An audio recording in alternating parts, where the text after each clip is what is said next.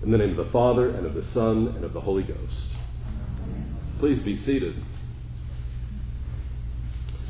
This is the 10th Sunday after Pentecost, and we're continuing in Luke's Gospel in chapter 12.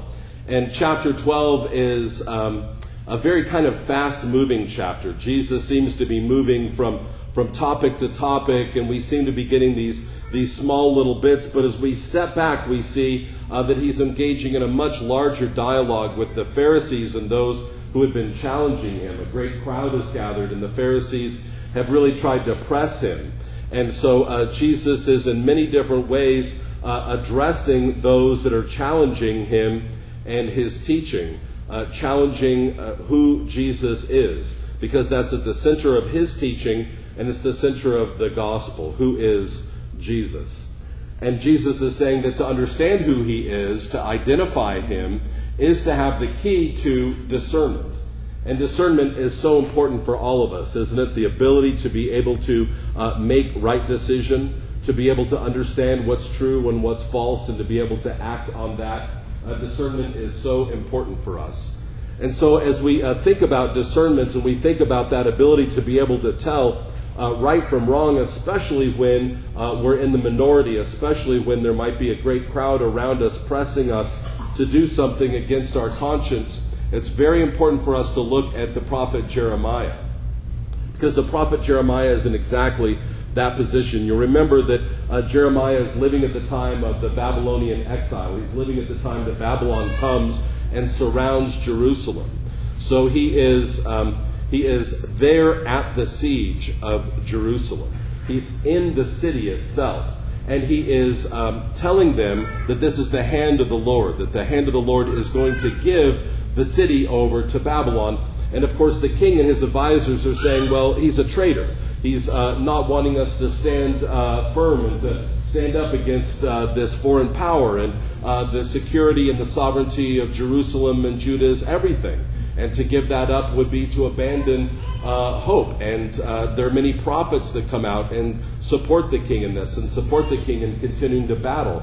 And Jeremiah seems alone as a prophet to say, no, this is the hand of God. He's going to discipline us because of our unrighteousness, because of our following Baal and following false prophets. And the Lord has lifted his hand of protection. And the sooner that we recognize that and make peace with Babylon, the easier things will be. The Lord will discipline us and bring us back into right relationship with him. And it seems like it's Jeremiah against the world. You know, he's thrown in prison. You remember that he's thrown into that well, that dry well.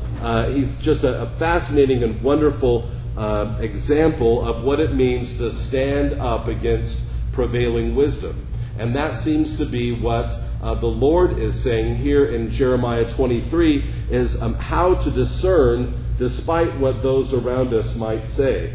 And the first thing that the Lord says is that he is both what we call immanent and transcendent. Those are the theological words that we use to describe what he says here very simply, which is a God at hand and a God far away. Those are two very important ways of thinking about God. Some people say the Lord is only at hand, right? And they try to make him a personal God, right? He is personally telling me something. He's given me some personal wisdom. I've had a dream or I've had a word from the Lord. It becomes this very personal kind of authority that the person has, right? Then we have this understanding of a God far away, of what we call a transcendent God, right? A God that's holy, a God that is completely other, a God that's distant. And he is, for us, that truth that we can all see and discern, right? And a God that we can't run away from, a God that we can't say, oh, we'll go over this hill and we'll be able to run away from him, like many of the other ancient prophets tried to do, right? And so the Lord is saying, I'm both at hand and I'm far away, which means you can't run away from me, and I'm not dependent upon giving a dream or some special message to one person. I'm telling everybody the same thing all the time, and you're going to be discerning this as a group, that there is objective truth. There is the Word of God that we can all perceive if we are willing to be obedient and we're willing to allow the Lord to discipline us. So he says, you cannot hide from me. You cannot hide to a secret place. He says, I fill all of heaven and earth. And then he says, do not listen to those prophets that are talking about their own particular dreams and their own particular experience. He says, I am giving a word, my word, for my people. And that starts with the name of God. It starts with understanding and proclaiming who God is. So the beginning of discernment here in Jeremiah is to worship the Lord, to understand who He is, to say that He is everywhere, to say that He is completely holy, to say that He is completely just, to say that His name only should be glorified. And so it's in the worship of the Lord, it's in declaring the Lord to be holy, it's in raising Him up, that we're able then to begin this process of discernment. The process of discernment starts with the name of the Lord and the right worship of Him. And then the Lord says, there is going to be evidence of my word. So you're going to be able to see it worked out. Those things that are destroyed and those things that are burned away will be burned away by my word. Right? He says His word is like fire, and it's going to destroy the straw. And of course, the straw and wheat comparison gets used many times through Scripture, right? The straw is that which gets burned away, right? It gets sifted, right? With the winnowing fork, as the wheat is thrown up into the air and the straw and the chaff get blown away, and then the kernel of wheat rests heavy upon the ground. It's that separation that the Lord does. It is according to His word. It's according to His name, and to the reminder that He is holy, that division takes place. And more we see that as people stop proclaiming the name of God, stop declaring His truth, stop worshiping His truth and looking for that truth that everyone can see, that we start to see that drifting and that destruction that God's word will finally bring. And he says that it's like a hammer that breaks the rock. So there is this introduced in Jeremiah, this destructive element of God's word. And we know that destruction is so important. We know it in our own lives. We know it in everything that we do, that there has to be a test. There are things that are pure, and there are things that are not. There are things that are dirty. We have to be able to wash away. We have to be able to refine, whether it's gold or whether it's silver and precious metals, or whether it's our own life experience, right? We know that those habits, those ways of living our life that stand up, that are able to endure hardship, are those good things, and that those things that don't bring us the knowledge of God, that seem to bring instability, are the things that are going to be washed away. So we're given this understanding in Jeremiah, number one, that the first way that we have to discern right from wrong, good from evil, is by focusing upon the Lord and worshiping Him, and understanding that we're not going to be listening to one individual prophet or person based on their dream or experience, but that we all, as the people of God, are going to be able to look, we're able to perceive God's holiness and God's work in the world, and we're able to come together and identify that which is lasting and that which is true. And of course, this is what Jesus is saying when He says that He comes to bring fire. Not a very popular verse. You don't see this on a lot of t-shirts or bumper stickers, as we like to point out in Bible study, right? The kids and I would like to start a t-shirt making company that would put some of these less popular verses on, right? I came to bring fire on the earth, He says, right? And of course we know that fire is the Holy Spirit. That fire is the Spirit of God that comes forth on Pentecost, and that fire is, again, it's a purifying fire. It's a fire that would break down and would wash away those parts of our lives, those parts of the way that we think and feel that are not of God, right, that are our own creation, our own thinking. He would burn those away, and then He would leave what is pure and what is true. And then He says that He has a baptism to be baptized with. What is that? He has talked about all the way through the gospel His death as a baptism. And of course, our washing with water is a way of talking about Jesus' death. whether it's his descent into the womb of the Virgin, or his descent into the waters of the Jordan, or his descent into hell at the crucifixion, they are all descents from which he rises up holy and good and brings a washing, a cleansing to the world. So we raise up with him out of death. We raise up with him out of the waters of baptism. But it requires us to lay down our lives, to submit ourselves to God, and to be willing to die and to let those things that are our individual ideas to be washed away and to come into the knowledge and saving grace of our Lord God. And he says that this is going to divide. And I don't know how much I really need to say about this. Because I think we've all, if we've spent any time as Christians, we've experienced it. If we're going to stand up and we're going to say there is objective truth, God is truth, he's given us a right way to live, we will come at odds with the people around us. And we won't have to go far. That's all really we need to say. God is holy. He's just. He will discipline us. And the only way to live a righteous and holy life is in relationship with him. Just say that, and it's unlikely that you're going to find a dinner table of any family that isn't going to rise up in argument about that. But it's fairly straightforward as far as we're concerned, right? And that's why we're gathered here around this family table. That's what brings us to this family table. We're about to have family supper. And we're not having family supper because we have the same DNA, because we have the same eyes, because we have the same color skin, because we speak the same language. That's not what brings us together as a family. What brings us together as a family is our recognition that God is holy and that he is just and that all goodness and life comes through him. That's what unites us as a family. And we could talk about the wickedness of that division, but it's really boring. Lust is boring. Greed is boring. Pride is boring. There's nothing interesting about it. There's nothing good in it. There's nothing redeeming. There's nothing that lasts. It's destructive. It's corrosive. It is burned away. It's dross. But his uniting us reveals division.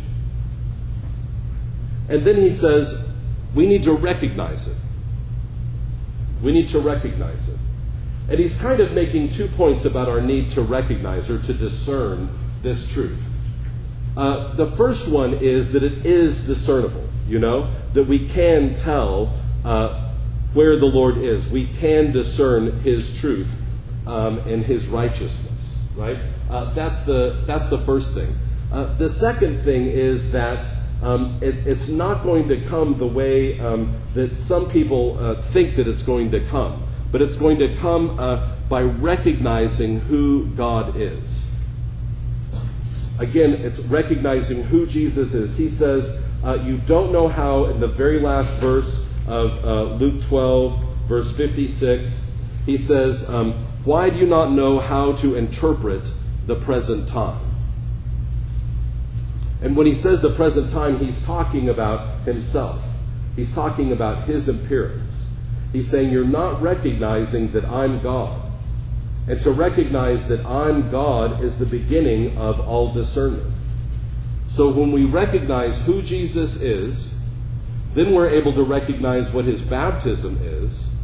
When we're able to recognize the sacrifice, the self-sacrifice of his baptism, we'll recognize that it happens out of love. And then we'll be able to perceive and receive the Holy Spirit, this fire. Because when we recognize that God has died for us out of love and that he's calling us to die for our friends out of love, and we desire that love and we look for it, our hearts are broken and now open for the Holy Spirit. See, if we don't think that we need that love, if we don't think that we need that saving, if we don't think that we need to rely upon the Lord and rest in him, that our hearts will be hard and we will not receive the Holy Spirit. So recognizing him is to recognize his baptism and our need for him and the coming of the Holy Spirit. And when we do that, when we recognize his love, when we come to experience God's love for us, when we're able to feel his presence, then what's created in us is a desire, a hunger. When we have a desire and a hunger for God and for his love, then we have what we need to strive for peace. And again, the peace that we have is not with one another by ignoring the facts, but it's the peace that's established when we all recognize who God is and we all proclaim his love. When we are united in his love and in his truth, then we have peace here in our hearts and in our homes. But peace comes by uniting in our striving for peace with everyone. I want to start there because sometimes we get a little off track and we think, the people in my family or the people at my work or whatever it is, we're having difficulties, we're having troubles because I'm a Christian and they're not. Maybe. But there's so much other little stuff that gets in the way. We want to make really sure that it's the Lord. That it's not a politician or a political party or an ethnicity or a way of living, that it's the Lord. If it's the Lord that's dividing us, then his peace we will find. But if it's something else and we're using the Lord as an excuse, big trouble. And we'll find that out if we're striving for peace. If we're doing everything we can to make peace with the people at work and with the people in our lives and with our friends and our neighbors, if we're really hungering and thirsting for that peace, because then we'll say, I'll do anything except for rejecting my Lord and Savior Jesus Christ and his call for truth and holiness of living. I'll give up anything else to make peace but that. Because he says we will, in the letter to the Hebrews, chapter 12, at the very end of our passage this morning in verse 14, strive for peace with everyone and for the holiness without which no one will see the Lord. So we're hungering and thirsting to have peace with everyone while maintaining the peace of God, the holiness of God. So we're constantly focused upon the holiness of God. We're constantly focused upon his will while desiring to have peace with everyone. And you remember that the letter to the Hebrews is talking to us, showing us how to live this life of peace, how to strive for peace, while using this example of the faithful that have gone before. You'll remember that last week we read a big portion of Hebrews chapter 11, and we saw all these examples of the faithful, right? He says, Abel was faithful, Enoch was faithful, Abram and Sarah were faithful, right? And he shows how they were faithful, remember? And he talks about how it was that they discerned the will of God and they did it, right? They followed him and they conceived and they moved and they made offerings and they did all these things, right? So we have this great example of the faithful. We have this great example of those who have lived by faith. And then here in chapter 12, he says, therefore, so that therefore means we've been given all these examples of what it looks like to live a holy and righteous life. Therefore, since we're surrounded by so great a cloud of witnesses, that cloud of witnesses are all the faithful that have gone before us, right? This whole list of faithful people. Then he says, let us run with endurance. So we've discerned, right? We've discerned that God is holy, that we can't run away from him, that he's not just personal and he's not far away, he's both. That his truth can be known, that we can come into intimate relationship with God, that he would bring his Holy Spirit, that he would show us his will so he can be made known. And then the question is, do we just sit by and do we just allow that to cause disruption in our lives and to allow that to come between us and the people around us? And the letter to the Hebrews is saying, no, that means that we have to strive for peace with everyone. We're not just going to sit back apathetically and say, oh, well, That person is lost to me, or that group is lost to me. And to be apathetic, but that we're supposed to be striving and running with endurance. And he uses this beautiful metaphor of the foot race, which I think St. Paul wrote to the letter to the Hebrews, but whether he did or not, the writer to the letter of the Hebrews is using this metaphor that Paul has used many times in his other letters, right? And he's using this metaphor of running the race. And running the race is such a wonderful metaphor in many different ways. What he's showing us here is that to run a race well, we have to have discerned the goal. You can't run a race fast if you're not really clear on what the goal is. If you're just thinking, I'm not really sure how I'm going to run the race, I'm not really sure what pace, I'm not really sure what method I'm going to use. And the way that we get that clarity is to know who God is and then to allow Him to discipline us. To allow Him to discipline us. And he uses this example of how our heavenly parents discipline us. And some of us have had a really bad example of that. We've had earthly parents who have not been good at discipline. Some of us have had parents who are good at discipline. It's important for us to recognize, right, that whether our earthly parents have been good or bad at it, that discipline is really important. And that receiving the discipline of God is essential to our being able to discern the race that we're running and the method by which we'll run. And really good discipline is to say, here's the goal, and here's how to do it, and you can see that when you ran this way, you got a slow time, and when you ran this way, you got a faster time. That's discipline. So we're going to work on doing more of what got us a good time. It's very striking to me how hard it is to find a really good benefit or example of people who are willing or even seeking discipline in their lives. I sat, in fact, this week about inviting people into our lives that would give us discipline, right? So often we invite somebody in and we say, okay, help us with this, and then we argue with the person, right, that's giving us the advice, right? We'll pay them and say, show me how to get, a six-pack, and then I'll say, well, I'm not sure if that's the right way to do it. I'm not the person to listen to, right? And I think about two of my favorite examples, Usain Bolt, still the fastest man in the world, and the interviews I've heard with him about his relationship with his coach. I heard him interviewed and he said, well, I couldn't run again because my coach is coaching somebody else. And he told me once I retired, that was it. Now, Usain Bolt's like a 32-year-old multimillionaire, superstar, global phenomenon superstar, the fastest man in the world. And he's listening to his coach. He wouldn't run without it. Why would that be? Michael Phelps, if you've ever listened to any interviews with him, the winningest Olympian ever, 20-some gold medals? And he talks about the relationship that he has with his coach. And his coach, as soon as he gets out of the water, says, okay, he got the gold medal. Forget about that. The next race coming is in 20 minutes. You've got to hydrate. You've got to eat. This is what we're going to do in the next race. Immediately puts him on task for the next race. Again, 30-something-year-old, world-known, multimillionaire, right, who's listening to this coach and submitting in discipline. And I put it to you that there is no way for us to have success in the Lord. There's no way for us to really strive and to discern without that kind of discipline, without inviting that into our lives, without being willing to submit to one another. And this is really what we're supposed to be doing here.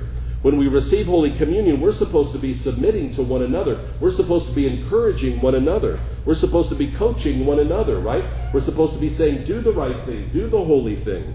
Live by a godly example. And so we do that by having clear what the goal is. And he says, we look to Jesus, the founder and perfecter of our faith, and we consider him. Look to Jesus and consider him. In other words, we're not spending a lot of time talking about what we've done wrong or what the wrong way is. That's bad coaching. Good coaching, good discipline is to say, this is how you do it right. Look at how it's done right. Look at what Jesus did for us. Look at how he lived his life. Look at how the saints lived their lives. Look at Abram. Look at Enoch. Look at Sarah. Right? Constantly being reminded of the right way to live. And he quotes here Proverbs and Job. My son, do not regard lightly the discipline of the Lord. No, be weary when reproved by him. In other words, we're looking for it. The only way to do that is if we're looking for God's discipline. We're expecting that he's going to right the way that we live. We expect that he's going to turn us towards him. For the Lord disciplines the one he loves and chastises every son whom he receives. So we know that God loves us when he disciplines us. When he disciplines us. And though it seems painful at the time, he will strengthen us and make straight paths for our feet, so that we may be healed and strive for peace.